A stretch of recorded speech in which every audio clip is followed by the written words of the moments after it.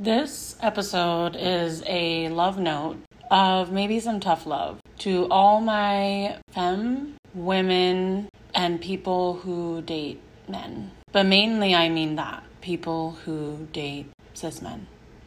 Hi, first of all, you're lovely, you're worthy, you have innate worth in this world outside of your relationship.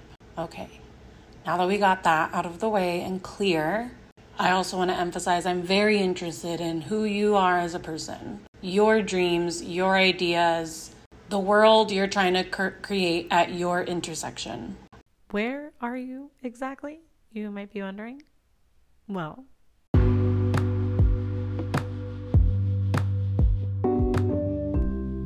this is the Pleasure Prophet with Darling Oddity.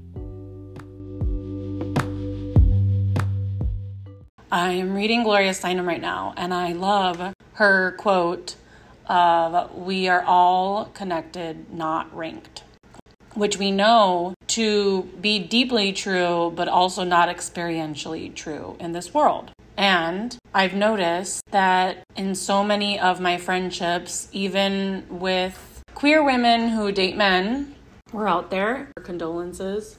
I find that a lot of my time connecting with other people who identify as women and people socialize as women. And why do I even say that?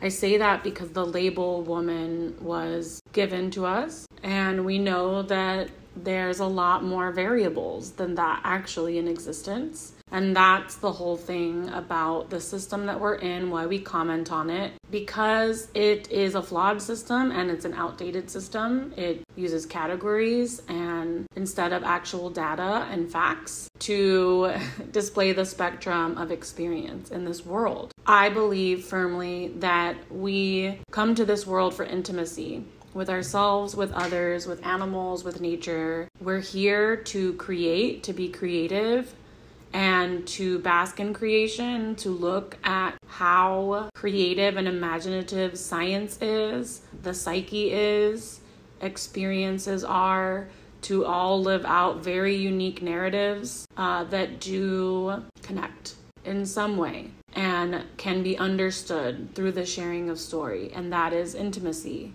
Now, the system we're in is not about intimacy. It's about categories and efficiency and moving things along and mechanizing created things that are more complex than that. And I am personally fatigued that so many of my relationships with people socialized as women revolve around men. I'm also guilty of this because so many of my conversations are about my anger towards men, which still centers them. And my goal is to live a life decentralized from men. And what does that mean? I don't even think it means that women are at its center or that I'm even at the center. It's that my peace and my imagination are at the center of my life. I want to start reaching liberation and freedom through carving out an existence that is creative, honestly created by or from my peace. And of course, we live in a system that creates a lot of obstacles for that. But that is what I'm striving for, and I'm starting with my mind. And I want to continue with my friendships. And that's why this is a love letter to all the people that identify as women or have been socialized as women out there who still anchor so much of their identity in conversations in men and their relationship to them. And I do want to talk about white women specifically too. This is an intersectional issue, but I truly do believe that women are not humanized yet at all. They're just not on a global scale. The fact that we don't monetize free labor that is majorly supplied by women, and I mean, even in relationships, the emotional labor that women do is unwarranted and it's expected and it's unfair. It truly centers the immaturity or progress of a man and tracking it because of your love for him.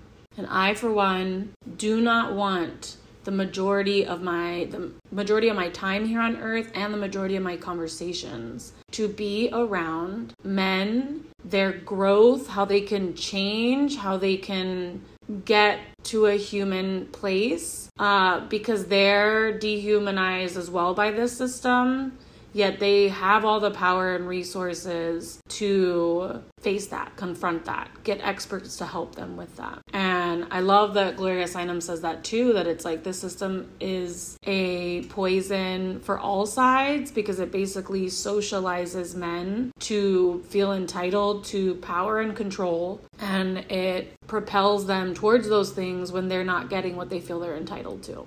But, and I guess I'll add, white women are so close in proximity to this power that it feels like the influence, that the change is so close. But the truth is, again, I feel like women are treated as domestic pets. They are domesticated creatures. We have only been given the ability to build credit since 1970. That's when women could get credit cards without their husband or father. So we're probably in the first generation of women that were able to graduate and build their own credit. And we're still really hung up on building our life with a man, or even building our businesses with the support of men.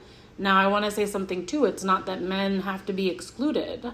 I feel like anyone who has done the work can access collaborating, but I refuse to do the work for somebody. Black women have been saying this for as long as time, and this is why we have to listen. So this is what I love too about diving more into feminism. You cannot not be intersectional at this. And this has taken me a long time to understand because it is so complex. But truly, when you listen to the person, to the people pushed out the most of a society, they have the biggest picture. They have the biggest POV, right? Because they're actually looking at it from the outside and can see all of it. When you are so up close, the way white women are, you're literally looking at it from the white man's lap, essentially, from power's lap. Now, you're still the lapdog. That's my theory. You're still the cat on the lap that gives comfort and you like have all the benefits and privileges of all the joys and, secondhand, but you're looking at it from this loving place in the lap and not zooming out to see that truly this is a contrived system that goes against data and science and the observations of people truly left out of it. And you have to believe the perspectives to get the whole picture. I am not here to help women process their relationships with men and make that relationship better. Truly am not. I've already gone through a whole conditioning of church and patriarchy that tried to teach me and condition me to be equipped for that. I've been in unequal relationships. It's not that I can't have my friends talk about it at all, but I will not have this be at the center of my friendships, is analyzing men and what more can we do, when truly the best thing to do is leave them to their own growth. Leave them to reckon with themselves and only allow them to have access to something that they're truly contributing to. There is no track. There is no step-by-step ramp to take to a healthy relationship with a man, because relationships are actually individual. People are a whole universe. Two people realizing what their actual consent is with each other is so personal and so particular to those two people. And we, again, to sell books, the patriarchy is so tied to capitalism, because why? Categories make it so easy to sell, to market, to get people also to identify with that avatar. Like, this is what boys do. Buy these things because you're a boy. Prove that you're a boy. Same with girls, with women. And it isn't about your personal experience, your very specific intersection that you and only you operate in this world, right? Because we each have a very specific POV from where we're standing in the world. And again, bringing it back to Gloria Steinem, we're all connected, not ranked. And so that's why we should be able, we're not competing in our successes or even competing in our trials and tribulations, because we should all be able to listen and just believe each other. That is your intersection. You have experienced this. Wow. Can you also see what other people have experienced and believe them, even if it makes you uncomfortable? And the deeper you go into your own ancestral work, I feel like it's inevitable to see, wow, this experience has been robbed of other people. And this joy that I'm able to experience also gives me the ability to have sorrow for those this has been robbed from. Truly angry. And that's how we connect in the human experience, because it shouldn't be that way.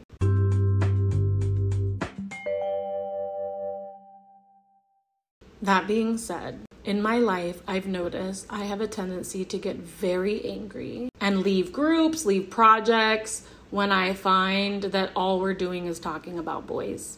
Because I honestly think it's a waste of energy, and it is pouring so much of our attention and identity into a person, which literally is not the point. Each person is supposed to be pouring into themselves. No one can be responsible fully for another person. I mean, and I know children is a whole other thing, but in essence, like, you just can't. Like, even a child goes off to school, like, you cannot cater to each moment of the development of another person. And really, the time is wasted. That's time wasted. If it's not pouring back into your progress, and you progressing does serve the world. And again, not on the levels of success in capitalism, progressing as a human. The more human you become, the more connected you are to the world, because that is what we are. That is the experience we're having. And as women, we're not just here to serve. Now, this isn't also this isn't a capitalistic message of like, you can also be the boss. You can be this. It's not about that.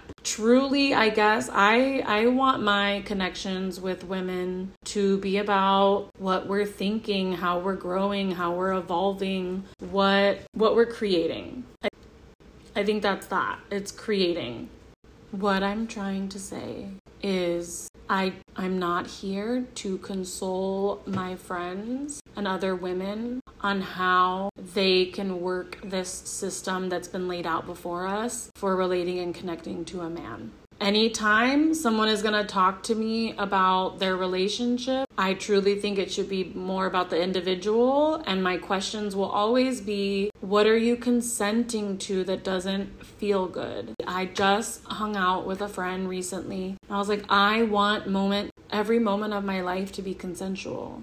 And that felt wild. Like, wow, but then how do we get the things that we want? The things that we want come with dissociating, come with putting up with something to get something. And I don't have the answer. I just have the desire to change that, to make things consensual, because then it's not so results-based. Like, whatever I say yes to, if it's a true yes, then anything that builds upon that is a bonus. But if I'm giving a consensual yes in the moment, then it already is a reward. It already is something that feels good. And again, like, I'm talking about consent. And consent still involves loving people and caring for people, truly giving to people what I consensually can, what is not denying my body's capacity or my emotions' capacity. And if we were all operating at that place of consent, yeah, probably less would get done,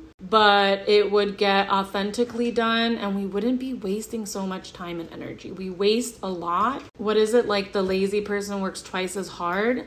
And I kind of feel like that, like the dissociated person works twice as hard, because then you also have to keep going through the process of thawing out or denumbing yourself.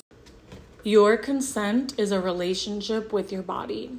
And that's also why it's like, I can't analyze someone's relationship with them all I can keep saying is, well, what's your body telling you? And are you listening? And yes is yes and no is no. And why can't we be more creative with our relationships and truly customize them to what the real yeses are and the real nos are, and everyone be comfortable? It's truly your relationship dynamics. Now, we've been convinced that we have to put up with XYZ because we need to be wives, because we need to validate our worth in that way, that someone loves us to that level, to then feel safe to procreate, to then continue this whole process. And there are so many more resources in the world for us to be more creative. And again, probably it's a waste of time. Or I think people look at it as wow, but you're going to have to spend so much energy in communicating and this and that. And it's well, you will later too. If you were dissociating, you're going to have to spend so much time communicating with the therapist or with your body to heal from all of that. So it's now or later. And why can't our relationships be more creative and be more honest? If you only enjoy having sexual intimacy with somebody, why do you have to sign on to everything else? Even if you become exclusive, why do you then have to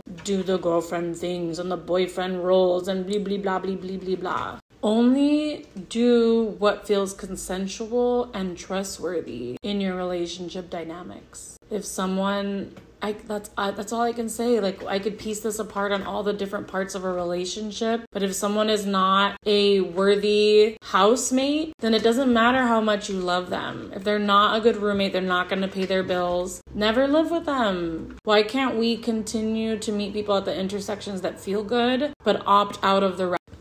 We do this in our friendships all the time. There are friends that you enjoy doing certain tasks with, having certain conversations with. Some friends you would live with, some friends you would never live with. It doesn't change the love. It doesn't rank the love in different ways. It truly is the level of consent. We've practiced this in our friendships all the time.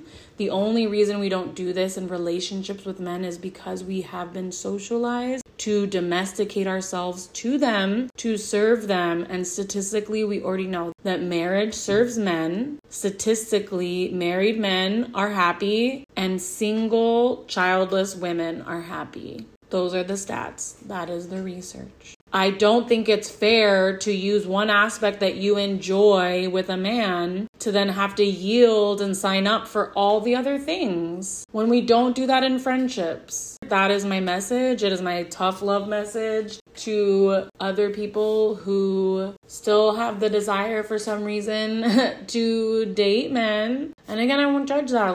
There are truly wonderful men. This isn't a man-hating rant. It is just literally identifying that we cannot have liberation if we're continually anchored to that, tied to that, and trying to operate within that system of well, how do I make this work because I found love? It's you just keep going on with your day. We find love all the time in our friendships. All of a sudden, because it's a sexual love, a romantic love that is supposed to define so much. Let's get one thing clear. Marriage was never designed for love. It was designed to trade women, and then it evolved to a place where now the woman could make the choice of who she ties herself to, but it is a contract. And contracts are not human. They are systemic. They are part of a system. I've started having all these illuminations weirdly because I got into Web3 and was seeing crypto economy build